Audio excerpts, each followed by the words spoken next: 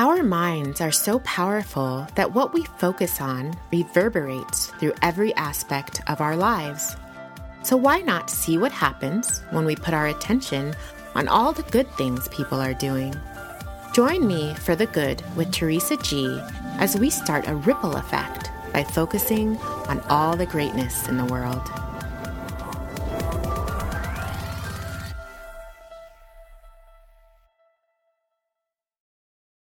Angela Marie Patnode is a transformational coach, a spiritual teacher, and a healer. Angela helps clients break free of anxiety, illness, and stress so they may live with more clarity, peace, and passion. Hi, Angela. Thank you so much for being with us today. You're welcome. It's great to be here. I have to tell everyone how I met you. Was quite serendipitous. I was in my sauna. I always get some amazing thoughts in the sauna. And that day, I realized I had to get a meditation teacher. And I don't know why. I tried to meditate and I just never have really had fallen through with it and had trouble with it. And so that day I got out of the sauna and I Googled meditation classes. And your name popped up, and it just so happened that you were starting a class that very day. And so I called you and I started the class, and I took so much from that class, because, now I meditate every day. It's part of my practice, and I have you to thank for that. And one of the things out of many things that I took from that class that really stuck with me was that one of the assignments you gave us was to not engage in bad news porn for a week and come back and report to you how that felt. And that was so huge for me when I went home and I started seeing how much I'm exposed to bad news through social media, through just even me calling my friend and say, "Did you hear what happened to so-and-so?" And then, of course, the news and the newspaper. And it just really left a dent in me. And ever since then, I'm so much more aware of what I expose myself to. And I have to say that, the good with Teresa G, that our whole focus is focusing on the good in life. And I think that seed you planted when you gave us that homework was just amazing for me. And I would love for you to go in more detail about it. Yeah, I would be happy to share more of that. And another word for it, as some people call it, tragedy porn. And it's something that we're so exposed to every day, and such a part of our conversations, we don't even notice that we're in it. And like your experience, just to bring that awareness to it, notice that you're involved in conversations about what's latest on the news, or who's doing what, or what tragedy happened to this person or that person in your life. That brings your energy down, and it tends to close the heart, and it's junk food. It's literally junk food for the ego to feed on. And it keeps us in a state of survival and a state of fear. And it doesn't allow us to be our highest self. And we can easily shift that by not engaging in it, by not exposing ourselves to it more than is healthy. And your inner guidance is going to tell you when you start to feel a heaviness in your chest. That means you're too much. It's too much. You're taking in too much visually, or you're taking in too much from the auditory, or engaging in conversation in it. And it's not helpful. So I tell folks that engage in it so that you can be active in change in this world, in the environment, or with social justice, but not it be your primary focus all the time, because that will greatly impact your joy, your happiness, and your peace. And is that why you suggest for a lot of your clients not to read the news and watch the news? Yes. Yeah. And like I said, it doesn't mean we stick our head in the sand and pretend it's not happening, because we need people to be active, especially right now in our political climate. And we can also temper that and have healthy boundaries for ourselves and our hearts and our minds, because what we read, what we listen to, is what goes into our subconscious mind. And that affects us on a very deep level, much more than we might even be aware of. So it's a really important piece of our path if we're going to be moving towards an awakened and an open heart and an open way of living and feeling more at peace, feeling more joy in our life. That's one of the key pieces that we can do. And I love it. It's made a huge difference in my life. That's for sure. So can you tell us a little bit about how you got started on this path of teaching meditation and coaching? And Yep, I'd love to. So when I was early on in my 20s, I had a very closed heart. I would call it that. It was very closed. I closed it when I was about 6 years old, which I kind of come to learn is very common for us as humans. We experience something early on and we close our hearts so we don't get hurt again. And so I closed my heart, and I left any kind of spiritual practice behind. Growing up Catholic, I left the church when I was 16, and I didn't know it at the time, but I became an atheist. I was like, there is no God, and we just born and live and we die, and that's it. And life felt somewhat empty, not somewhat. It felt empty on the inside, even though I was having joy and laughter and I was going on all these worldly adventures. There was definitely a big piece that was missing for me during that time of my life. And when I was 32, I began one morning with some pretty intense anxiety in my chest that I'd never had before. And I didn't know what it was. And I thought cleaning the house would help it go away. And 3 weeks later, I had a panic attack. I'd never had one of those before. I'd never heard of one. And I was lying on the floor, hyperventilating, crying my eyes out, sobbing. And this voice says, you need to get help. And that was a big turning point for me, because I was not someone to ask for help. I was not someone who needed help. I was out to prove myself and to show the world what I could do and be as strong as a man. And here I was lying on the floor, completely out of control, out of sorts, thought I was going crazy. And that was the moment that my heart started to break open and say, you can't keep living like this with a closed heart. It's not your path. It's not working for you.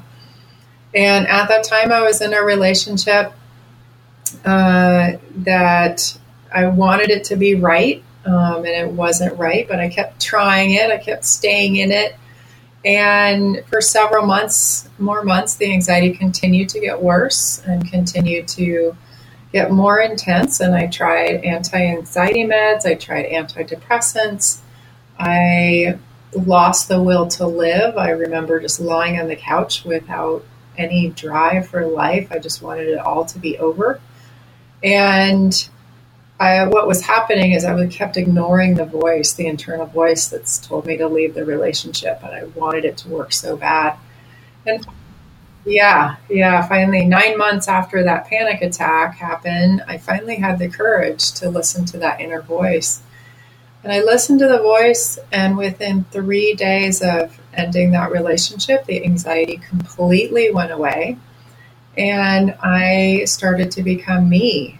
For the first time really in my life, like authentic me, a me with a heart that started to open up.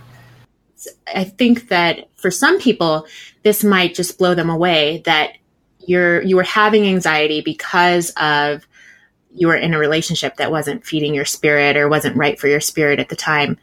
But so anxiety can be a sign, it can be a symptom that there needs to be change, instead of something that maybe we need to put a Band-Aid on. Or, I mean, for some people, I think that could be, I would never sit and think, I'm anxious because I'm not happy in my relationship, Totally. So that's really interesting to me. Yeah. And what you just spoke to, Teresa, with the anxiety is there's actually what I've discovered. I'm going to do a little side note here. is what I've discovered is that there's two types of anxiety. There's the anxiety, and this is my own personal experiences. There's anxiety that I experience that is my intuition saying, stop what you're trying to do because it's not in line with your truth or your intuition. It's trying to bring me back to center. And then there's the other anxiety that comes from fear. It's a different physical feeling that I have. It's different emotional feeling I have. But that may be for either further in the podcast or another podcast to talk about that piece. How to tell the difference. How to tell the difference and how to follow that. And I also have it written out in my ebook that I have on my website. The ebook titled From Anxiety to Peace, 3 Simple Steps to a Heart-Centered Meditation Practice. And in there, you can read about those two different types of anxiety and how I approach those and working with those. Yeah. Okay, great. Because that's really important. That's really important because there's anxiety so common today.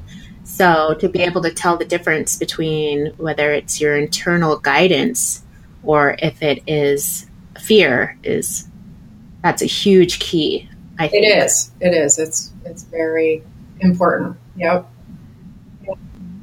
Okay, so let's go back to your story. I'm sorry so you were, let's see, you had left him and your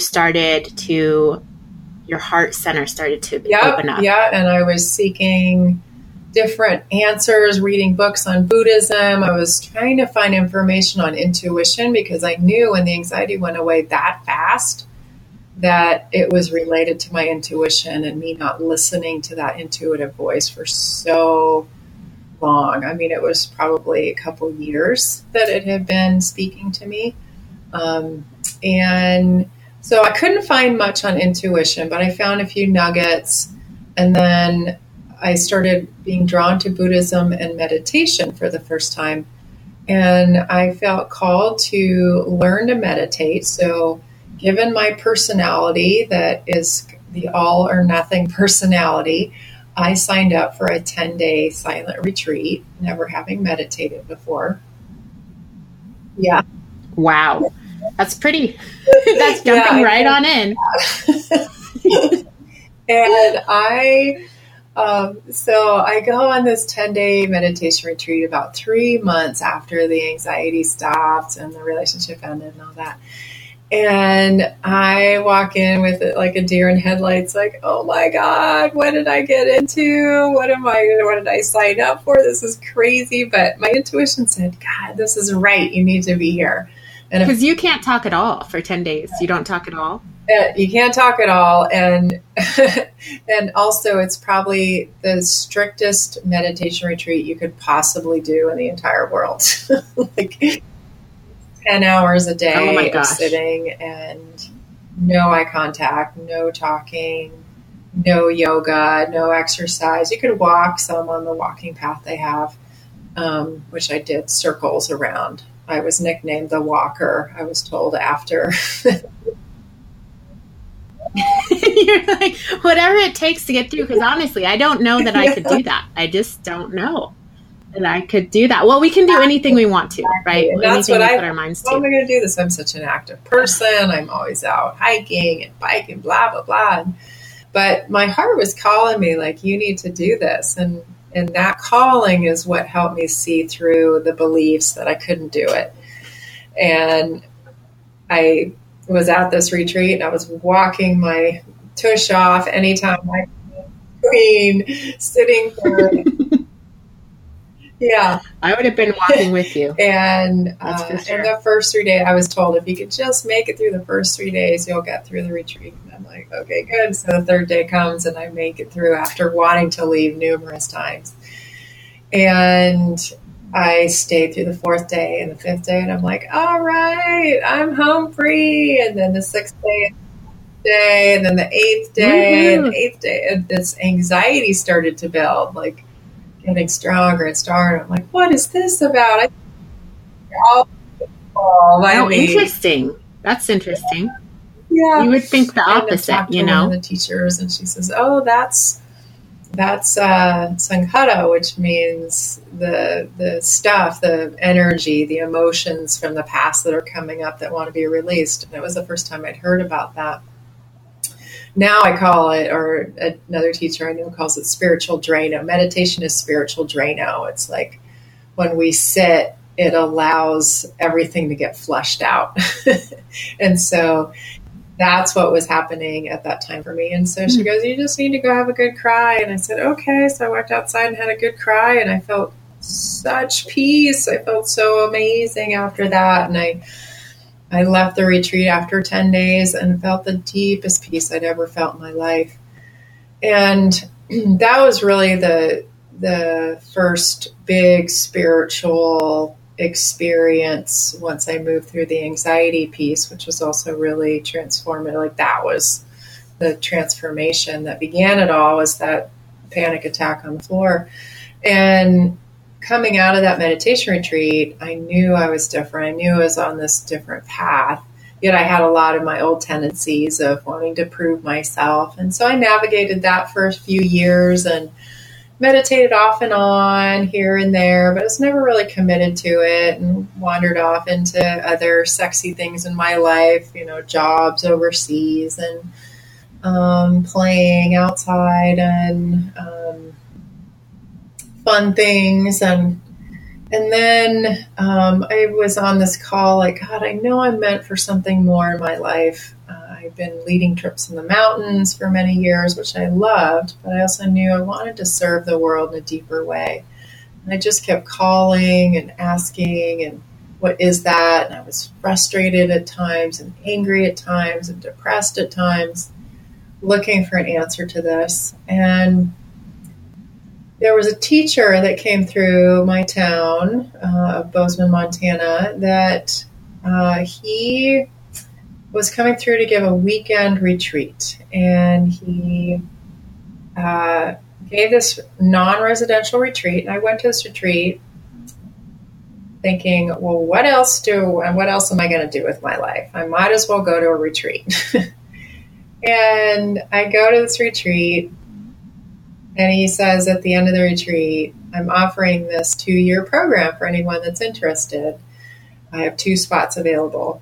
And when I was sitting with him over this weekend, he was the most clear teacher I'd ever experienced, like such clarity in his words. And there was something inside me that said, I want to work with this person.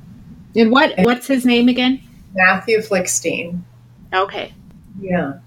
And he was offering this program. And again, I said, well, I don't know what else to do with my life. I might as well do this program.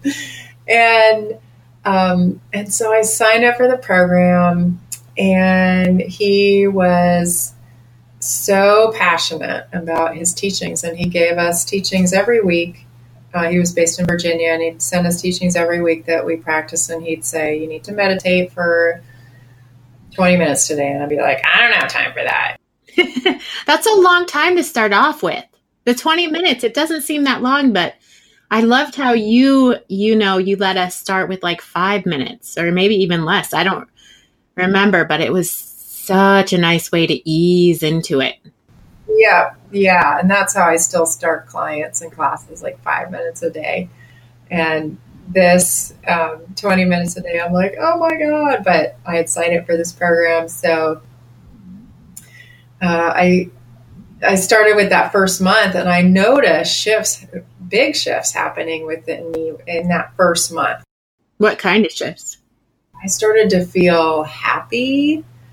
I started to feel a sense of ease just in that first month. And he would have us write these, what would you call it, reflections at the end of each month of what we were experiencing from the teachings and the meditation. And I remember after the first month, I'm like, oh yeah, I'll just write a couple sentences. And I sent it off to him, and he wrote me immediately back. And he says, Angela, if you want to stay in this program, you need to take it seriously. And I got up from my desk, and I was like, how dare he? Yeah, right. How dare he say that to me? Like, I'm taking this seriously. Nah. And I was the ego. the ego was fully in reactive mode. I'm stomping around my house, and then my inner wisdom says, he's totally right. And I went, oh, damn it. I don't want him to be right. He's right. He's right. And so my wisdom, my higher self, was like, this program is exactly right for you, and take it seriously and do what he's asking. And so I did. I really committed to it after that. And I knew he was the perfect teacher because he was calling me on my old patterns. And the next month I sent him this email with like 3 pages typed single space, all my reflections from the month. And he says, his response was, thank you, much better. And so I was fully committed to this program. And we got teaching, more and more teachings that were so transformative on aging, illness, and death, on gratitude, on compassion, on loving kindness, like all these things I never knew you could learn about. And the second year we had 3-week-long retreats with him in Virginia, and each retreat, I remember the first one going, oh my God, I can't believe I'm leaving ski season. I love skiing. How can I be leaving skiing to go sit in silence? That seems so stupid. And I go off to go to this meditation retreat, and I have so much transformation over the week. I'm like, how can I not do this? This is amazing. This is so much better than skiing, and this is the best thing I could possibly be doing. And each retreat was more and more of a deeper look into myself and my connection with what is of source. And by the third retreat, and this is to answer your question, how did you get into this coaching and teaching? At the third retreat, I sat down. It was the first morning in meditation, and I had what I can only describe as a divine download, where the way I can describe it in words, even though words don't really describe it, is it was like this portal opened in the top of my head, and this information came through me of exactly what I was going to be doing, who I was serving, how the room was set up, the name of my business, what I was wearing, what was in the room, a flip chart, a whiteboard, some chairs. It was in such incredible detail. I thought, where I'm supposed to be meditating? What is going on? And it took me about 20, 30 minutes to settle down and just listen. And then when I realized what was happening, I started to take notes and write down what was coming through me. And 3 weeks later, I taught a workshop on authentic living when I returned home. Wow, 3 weeks. That's fabulous. How quick you turned. Yeah. Completely got on board. Yeah, it was so clear. It was so clear. There was no doubt in my mind. And there was no room for doubt. It was such clarity. And from there, I started private coaching and teaching workshops and retreats. And I had been teaching some meditation classes up to that point, and continued with those and expanded on those. So that's how I came to be doing what I'm doing. I love it. And it's interesting because I didn't realize that meditation, you're letting go of your thoughts, but it's also a time where amazing things can come to you. Yes. Yeah. It can open up channels to this greater energy that we're all a part of, whether you call it oneness or source or grace or God. When we take the quiet time to be with that, and it doesn't necessarily mean our thoughts stop. Meditation is about shifting the relationship with thoughts, not stopping thoughts. But when we take that time to have moments of presence, not being present all the time, but when we have moments of presence, that space, even for a half a second where we're in now, that can create the space for that connection to source.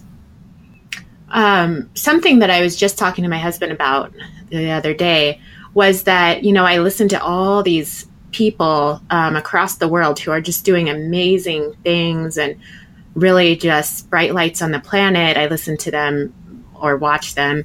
And something that's really interesting, and it's newer, is that most of them mention that meditation is part of their lives. All these people that I look up to, meditation is becoming really something a tool that people across the board are using. And I'm talking like, top CEO. It's not, I feel like it used to have a connotation of a very spiritual person. And it's just now it seems across the board, people are using meditation as a tool to calm them, to direct them, and to just empower them throughout their life.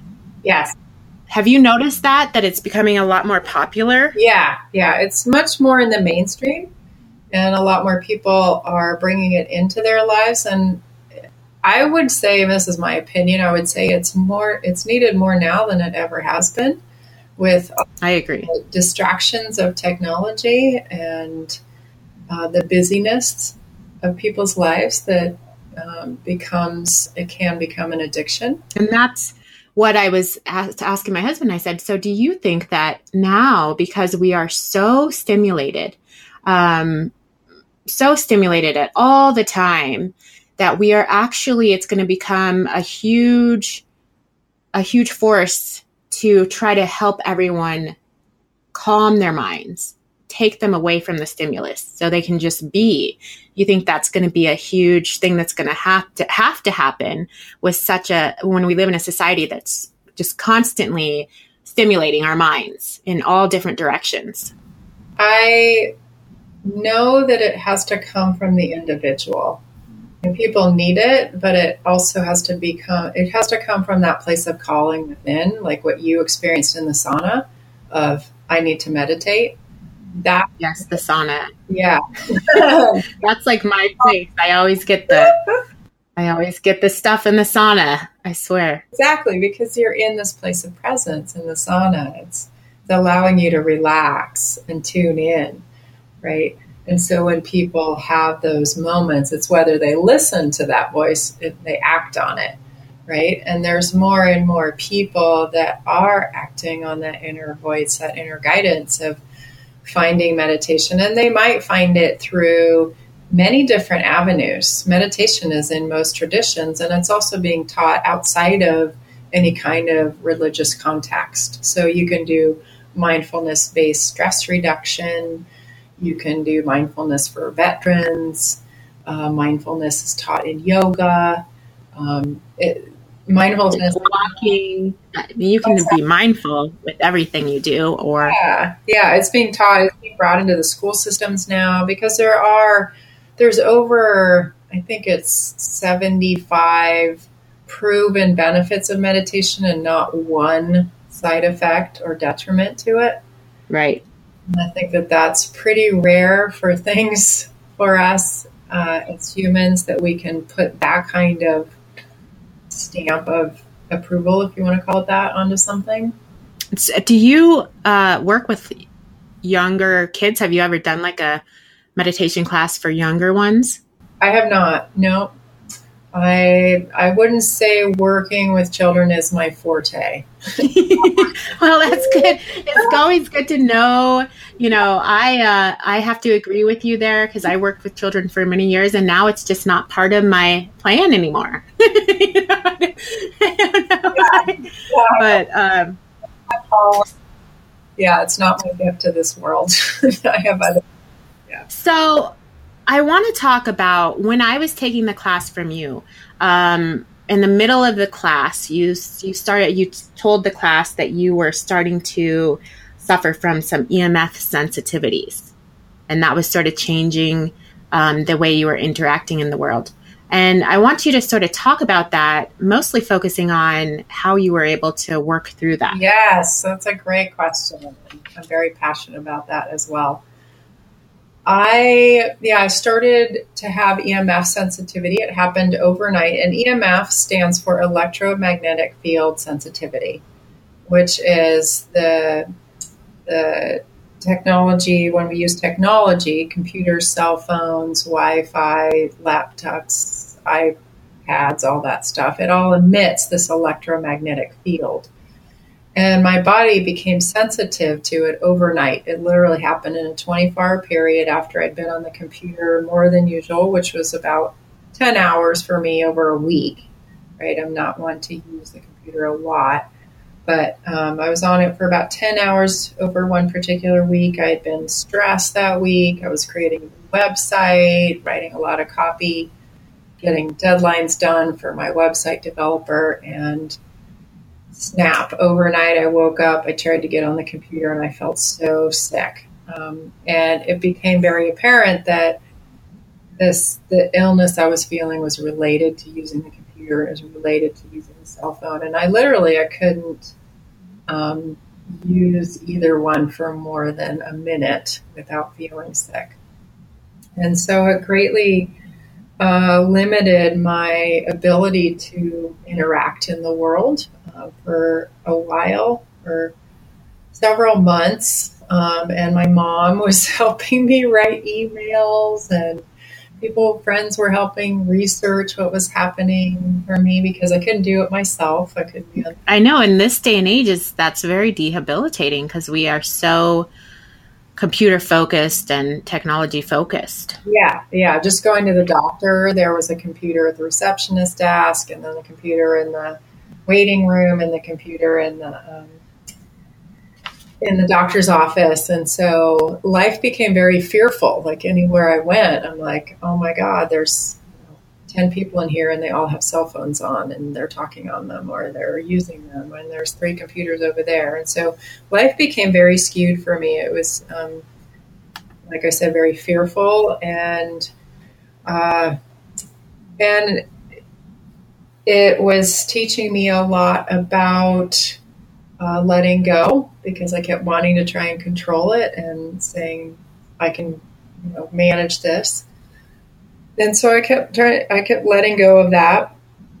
And 6 months after that began, I started to have chronic pain. And I had chronic pain in my hips from hip bursitis, which I'd had for several years, but not to the severity I'd had it at this point.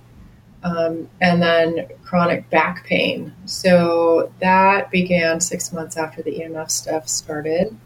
And that isolated my world more so. And I went into the state of intense anger, and which is that has to be a sort of a weird place as a meditation teacher, and focusing your life on being heart driven with your heart, acting with your heart. That anger, that's quite a polarity, It is. Yeah. And I had never experienced anger like that. Like, I was in fits of rage and I didn't understand it. I didn't know where it was coming from. And this was after being in pain for about 2.5 months or so. Pain it was hard to focus on anything. It was like at that level 6 pain, level 7 maybe. And the 1 to 10 scale. And I was working with that in meditation. The one thing that I could do was a compassion meditation for myself. Like, that was the one thing that was helpful, was having compassion for myself during that time. And I moved forward with physical therapy. I started going to PT 4 days a week. Things are mildly shifting, not much. I started taking pain medications about 4 months after the pain began, and that helped. It brought the pain down a couple notches so that I could start interacting some with the world. Again, I wasn't able to be on the cell phone or the computer much, so I spent a lot of time in my house just lying on my back, or I'd go out and walk. I could walk like a 1/4 mile and flat terrain and lie down on my thermarest and look up at the sky. Which had to be so hard for you because you're such an active person. So active. Yeah. So it was a really different shift in perspective of life at this point. And I started noticing things, forced me to slow down a lot and look at things. And I'm like, what's the freaking lesson in this? What am I supposed to do? Another freaking growth opportunity. Awesome. And so I had my sarcastic side and was trying to find humor in it. And then I'm working with the anger. and the pain and the EMF sensitivity, and I'm working with acceptance. I'm like, right, the Buddhist path, acceptance. I can accept this. I can accept that I have pain. And then other moments I'm like, screw this. I don't want to accept. Yeah, exactly. I can't live like this, I want my life back, right? Yeah. And that led me to doing some research. So, and again, not doing research online, I go to books. I am an avid reader and I love books. And someone recommended this book called You Are the Placebo by Dr. Joe Dispenza. I love that book. Love it. And love it so much. Everyone should read that book. Exactly. It's amazing. And so I started just in the first chapter. I was completely floored by what's possible when the author, Dr. Joe Dispenza, heals his back in 9 weeks, his broken back in 9 weeks with his mind. Because didn't they told him he would never walk again, I thought. Yeah, without surgery, without having a metal rod. Yeah. Yeah, and that he'd be in pain the rest of his life. And so he defied all statistics for me in that story. And I began to think, well, what if I could run again? And what if I could ride my bike again? And what if I could dance again? And I started to see life differently. And it started to shift my mindset, and the anger eased considerably. And I would spend these hour-long meditations imagining myself running and biking again instead of sitting in compassion and misery. Not that compassion is miserable, but it was a really big shift in the way that I had been thinking. And it's a little bit different, right? Because in meditation, you're not usually imagining your future so much per se. So that's sort of a different type of meditation. Exactly. Yeah. So it was a really different way of meditating, like imagining myself healed versus being in a mindset of acceptance, right? So I started to see in this different realm of like, okay, acceptance is part of it, but it's not all of it, because it will keep the body stuck in illness and dis-ease and discomfort if we just keep accepting without imagining, without asking the what if I could do this again questions, right? And it really started to shift things for me. So I read that book, I was doing those meditations, and then someone else recommended I read this book called Wired for Healing by Annie Hopper. I love that book too. Yeah. So I read this book, and it has stories about people healing from EMF sensitivity and from chemical sensitivity and food sensitivities and mold sensitivities and Lyme's disease and PTSD and chronic pain. And I read this, I finished reading it, and I thought, this is what I need to go do this program. Like this, what if I could be healed of EMF sensitivity? And I, a month later, went to this program. It was down in Santa Fe is one place that they offer it.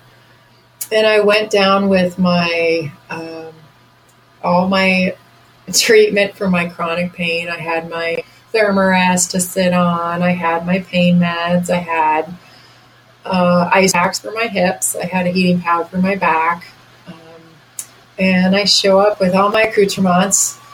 And by the third day of this workshop, which again is utilizing the power of the mind to heal the body,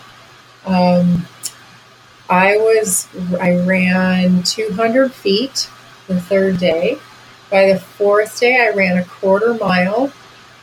Wow. I also That's amazing. That's amazing. I know. I threw away my pain medication that day. I stopped using the Thermarest to sit on that day, the fourth day. And by the fifth day, I went out for a good 2-mile walk, which I hadn't been able to do that for 7 months, something like that. And then a week later, I was running 2 to 3 miles. By 3 weeks later, I was running 4 to 5 miles. And after a month, I was running 8 to 10 miles as much as I wanted. Elevation gain, loss, didn't matter. I could go out for 3-hour runs every day if I wanted with no rest days, and I'm still like that. So, wow. Yeah. That's just amazing. And what is that? What are you doing to rewire your brain? Yeah. So, what I want to do is, I'll answer that question and then return to the EMF sensitivity and what happened with that. And in rewiring the brain, and this goes for what Dr. Joe Dispenza writes about, as well as Annie Hopper, when we combine a future visualization, so we imagine ourselves healed, combine that with an elevated emotional state of the heart, that sends out from our brain, it releases growth and repair chemicals such as serotonin, dopamine, endorphins, and oxytocin that go through the body and that actually cause the cells to regenerate and grow versus being in survival and degenerate. So now you have the opposite of what chronic stress creates, like cortisol and adrenaline. And you have these growth and repair chemicals rush through the body that are 100 times greater than any drug that you can take over the counter or prescribed. And isn't that interesting that our brain and our bodies can create all these different hormones and drugs that are so much more powerful than what we're prescribed, and there's no side effects, Yeah, there's no side effects. I mean, it's all just benefit, like meditation is. It's all just benefit to have this flushing through your body for an hour a day. And so that's why healings like that can happen so quickly, is you have that happening. And the cells, this is really remarkable, is the cells and your whole body doesn't know whether you're thinking it or you're actually doing it. So if you imagine yourself running, your body's muscles are actually twitching as if they're running. Or if you imagine yourself lifting weights, you can actually build muscle mass just by imagining yourself lifting weights. So I've been trying to do that with my stomach. I've been imagining that six pack that I've never had. I'll let you guys all know how that goes. Yeah, exactly. So you're doing the stomach crunches. All right. Yeah, exactly. Yeah, so it's a really, it's phenomenal. The body is amazing. And it doesn't mean, everyone's going to have these miraculous healings in a few days like I did. It might take 6 months. It might take a year. But when you keep putting those growth repair chemicals through the body every day for an hour, minimum an hour a day, things start to change at some point. They will. And people are healing from all kinds of things that Western medicine says you can't be healed by, like Parkinson's disease and Lyme's disease and strokes and cancer. It's phenomenal. I mean, it's absolutely phenomenal. The power of our brain on everything around us, including our bodies. Remarkable. And when we have that elevated emotional state, that's also a frequency and energy that emanates out, and other people pick that up, whether they're conscious of it or not. So it's not only you experiencing it, you're sharing it. It's a ripple effect with the people around you. So it's really powerful stuff. So that's probably one of the more important pieces of that healing. And there are other pieces, like you begin to slowly train your body back into running or back into using computers or being around perfumes or things like that. It's not like an all or nothing thing. And you elevate your emotional state as much as possible throughout the day, because that shows over and over again how much that helps the body heal.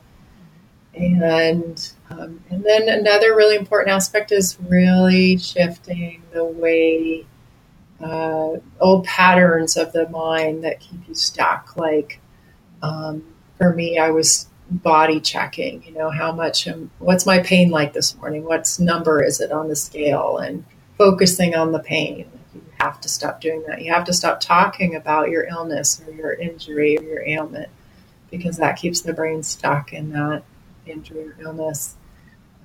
It's interesting you say that, because I just had Ruth Phillips on the show, and she healed herself from cancer. But that was the number one thing she said. She didn't mention these books or anything, but she said that was the number one thing, is that she had to focus on health versus illness. And that was the number one thing that helped her. Yeah, it's so critical and so important.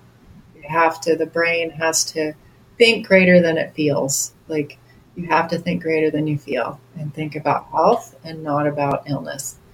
And sometimes I really wonder if that's even bigger, if that's a bigger picture, so that we need to focus on, the great things happening on the planet versus the continuous destruction, or the people that are, organic farming and doing all these great farming practices versus the pesticide issues. And I wonder if, as a mass consciousness, as we focus on, and we all get, as a group, we all get so freaked out about certain issues. Exactly. But if we could just move our attention to, wow, there's a whole group of people fighting for or working with our water, trying to bring out all these, water harvesting and using our water.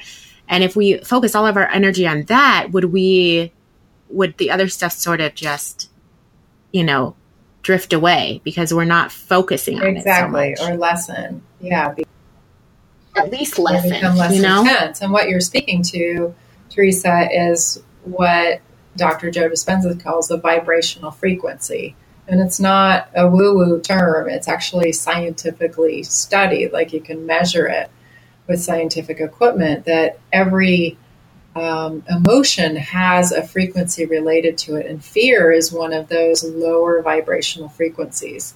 So when we're in a state of fear, that's the frequency, that's the energy that our body holds, and it keeps everything working in a dysfunctional or incoherent way. And when we raise that vibrational frequency with looking at the good, with the gratitude, with the celebrations, with the joy, then that's the energy that's impacting ourselves and the planet in a really healthy way.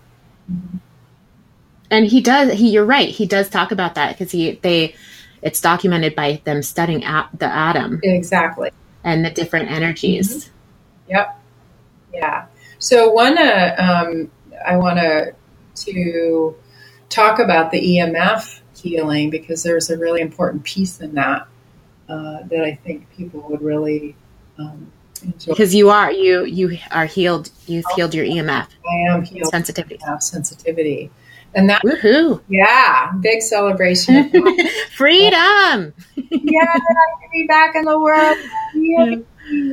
So, it'd been a year of having EMF sensitivity, and then I healed of the chronic pain. And then over about 3 months of doing this program of retraining my brain, it had dropped about 50%, the sensitivity had. And then at about 4 months, I ended up sleeping near a Wi-Fi modem for a couple nights, really close to one, which was outside my training zone, which is what they call when you do more than your limbic system is ready for, the fight or flight part of your brain that's in overreactive mode. And that became a really critical juncture where I was then going into this state of survival of not having a place that I could sleep, because I was now sensitive to sleeping with Wi-Fi. And so I went on this 7 weeks of survival, like sleeping in these really gross places that didn't have Wi-Fi, just so I could sleep. Because you couldn't be around. So your Wi-Fi sensitivity actually got a lot worse. Yeah, it got worse. And I was sleeping in these really gross places. I had happened to be in Costa Rica at the time. And I came back to California like, I'll go sleep, go camping with my mom. My mom and I love to camp together. So, we can go to the campgrounds and there won't be anything there. And then I discovered there's Wi-Fi in the campgrounds now with Wi-Fi. Oh my gosh, they have Wi-Fi in the campgrounds. Well, you just can't get away from technology anymore. Oh, the campgrounds, Wi-Fi coming from different RVs. And so I was taking my thermarest and my sleeping bag and marching off into the hills and finding places to sleep. And then I thought, well, I'll go to my sister's place in Joshua Tree. She lives in the middle of the desert. I could at least sleep there. And I get there, my brother's like, oh, I just installed this super powerful Wi-Fi modem. I'm like, oh my gosh. Oh my gosh.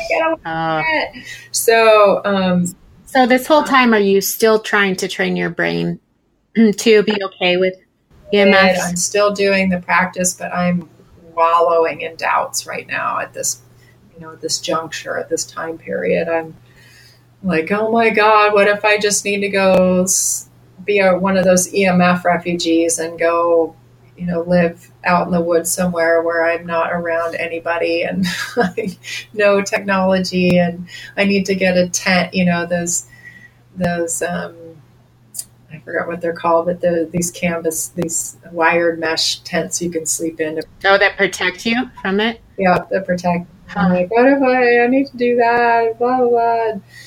But anyway, so I'm at my sister's and I take her tent and I walk about 1,000 feet from their house and I set it up in this private land next door, away from anything. And that's where I stayed for the next month. Like I would sleep there at night and then spend a few hours in the house during the day, which I could manage to train myself, and then go back to the tent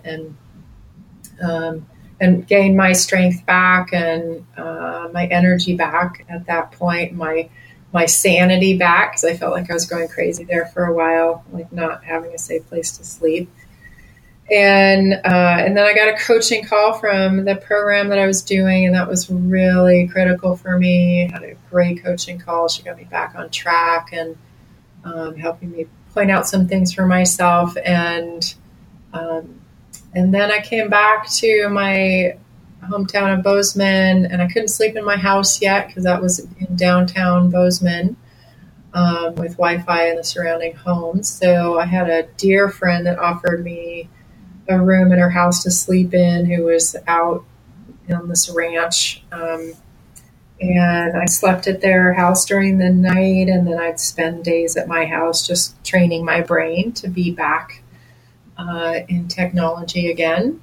And there was a point during that time period, it's now been a year and a half of EMF sensitivity, and 6 months into doing the program that I was doing. And I read this book called The White Book by Ramtha. And this was really incredible. And it was the same book that Dr. Joe Dispenza read when he healed his back in 9 weeks. Huh. I'll have to look that one up. Yeah, the first half didn't resonate much for me, but the second half was so profound. And I picked that up and I started reading the passages that really resonated for me. And that's what I started meditating on. And what it talks about is when we hope for something, when we hope to be healed, there's still a lot of room for doubt. And doubt has a pretty low vibrational frequency. So it keeps when we have a lot of doubt, it keeps our body in that illness, in that state of being. But it's an important first step. We need hope to take that next step, right?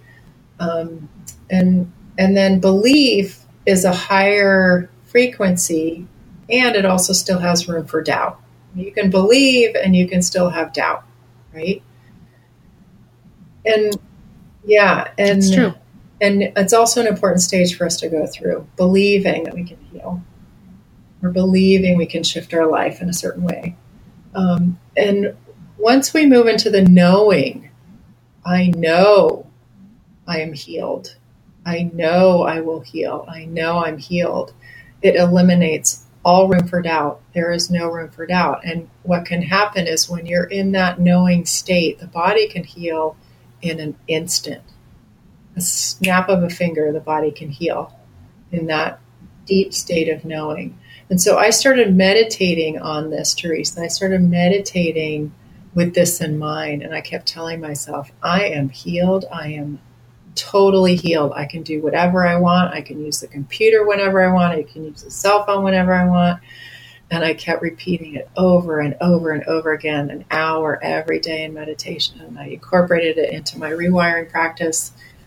And within 4 days of doing that, I could use the cell phone and the computer for the first time every day.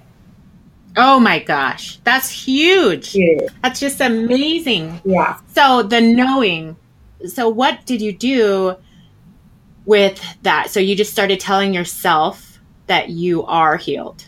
Right. Yep. Exactly. I am healed. I am healed. So you jumped to I am healed instead of I will be healed or. Yep. I am healed. I can use the computer every day. I can use a cell phone every day. I can go wherever I want. I can do whatever I want. And I kept saying that until it became deeper and deeper and deeper into my subconscious mind. And I even had these moments of like really incredible energy is how I would describe it, but it doesn't quite describe it. It's like this incredible energy that was coming out of my chest. Like, I don't know the right words for it to describe it, but it was really incredible experience to go to that deepest knowing. Yeah. This is such a great example of the power of the mind, though. It is. When you clicked over and decided, I know I am healed. I am healed. Yep. The power of that is just like your brain clicked over and was okay with EMFs that you had been struggling with so hard for, over a year and a half. Yeah, exactly. It was amazing. And I think, it's you have to be ready for that. Yep. You have to be ready. And so you were obviously ready for that information and ready to actively implement it in your life. Yeah. But it's so powerful. It just gives me goosebumps. Yeah, it was really incredible. And I continued to do the rewiring practice I'd been doing for 7 months by that point. I continued doing with that. I totally believed in it and knew, not more than believed, I knew the power of how much it had shifted my life. And I kept doing it. And 2 months, month and a half, no, 5 weeks after that, I could start sleeping with Wi-Fi again. And then I moved back in my house. And so it was 10 months total of. That must have felt amazing to move back into your house. The power of just being at home. Oh my God. Yeah, so that was such a gift. And I would say to anyone who wants to heal or is struggling with that, like, you can heal. It is so within reach. If you believe that you can heal, you can heal. And it's amazing. Like, it's been such a powerful experience for me. It's what my calling is now, is bringing meditation and the power of the mind to healing the body, to being your most joyful, vibrant self, to bringing to light your dreams and your realities that you want to creating a new reality. And it's given me such an incredible shift in my life. Like, I feel so much more joyful, grateful, happy, and at ease on a daily level, more so than I ever have in my life. And it's extraordinary. Yeah. Well, I have to say, thank you so much for sharing this story, because it's just so empowering. And it's a reminder to all of us, that we are such powerful beings. And something just like reading that white book and getting that information can change everything for you. And so it's just so powerful. And I thank you so much for sharing your story and continuously sharing your story and helping others heal. And I want to tell people how Angela is a great coach. She has a lot of great information on her website. I love her blogs. They make my days and they make me think about a lot of things. And so I want can you tell us what is your website and how can we follow you and get a hold of you? You can reach me at angelamariepatnode.com. That's Angela. Marie is Marie, and Patnode, P as in Paul, AT as in Tom, NODE.com. And there you'll have access to my free ebook, From Anxiety to Peace, 3 Simple Steps to a Heart-Centered Meditation Practice. And once you sign up for that, you'll get information on what we talked about earlier with anxiety, the 2 types of anxiety that I referred to earlier in the podcast, and 3 really easy steps to start a daily meditation practice. And you can also reach me by my phone, 406-600-6307, or by email, info@angelamariepatnode.com. Can't wait to hear from you, and thank you so much, Teresa, for today's chat. It's been a joy. Thank you so much, Angela. We'll have to have you back on, and it's just been such a pleasure. I'm Teresa Gabrielle, and you've been listening to The Good with Teresa G. You can follow The Good with Teresa G on Instagram, Facebook, and Twitter. If you haven't yet, go to the Apple Podcast and subscribe, rate, and review this podcast. Join me next week for another inspiring conversation. Thank you for listening.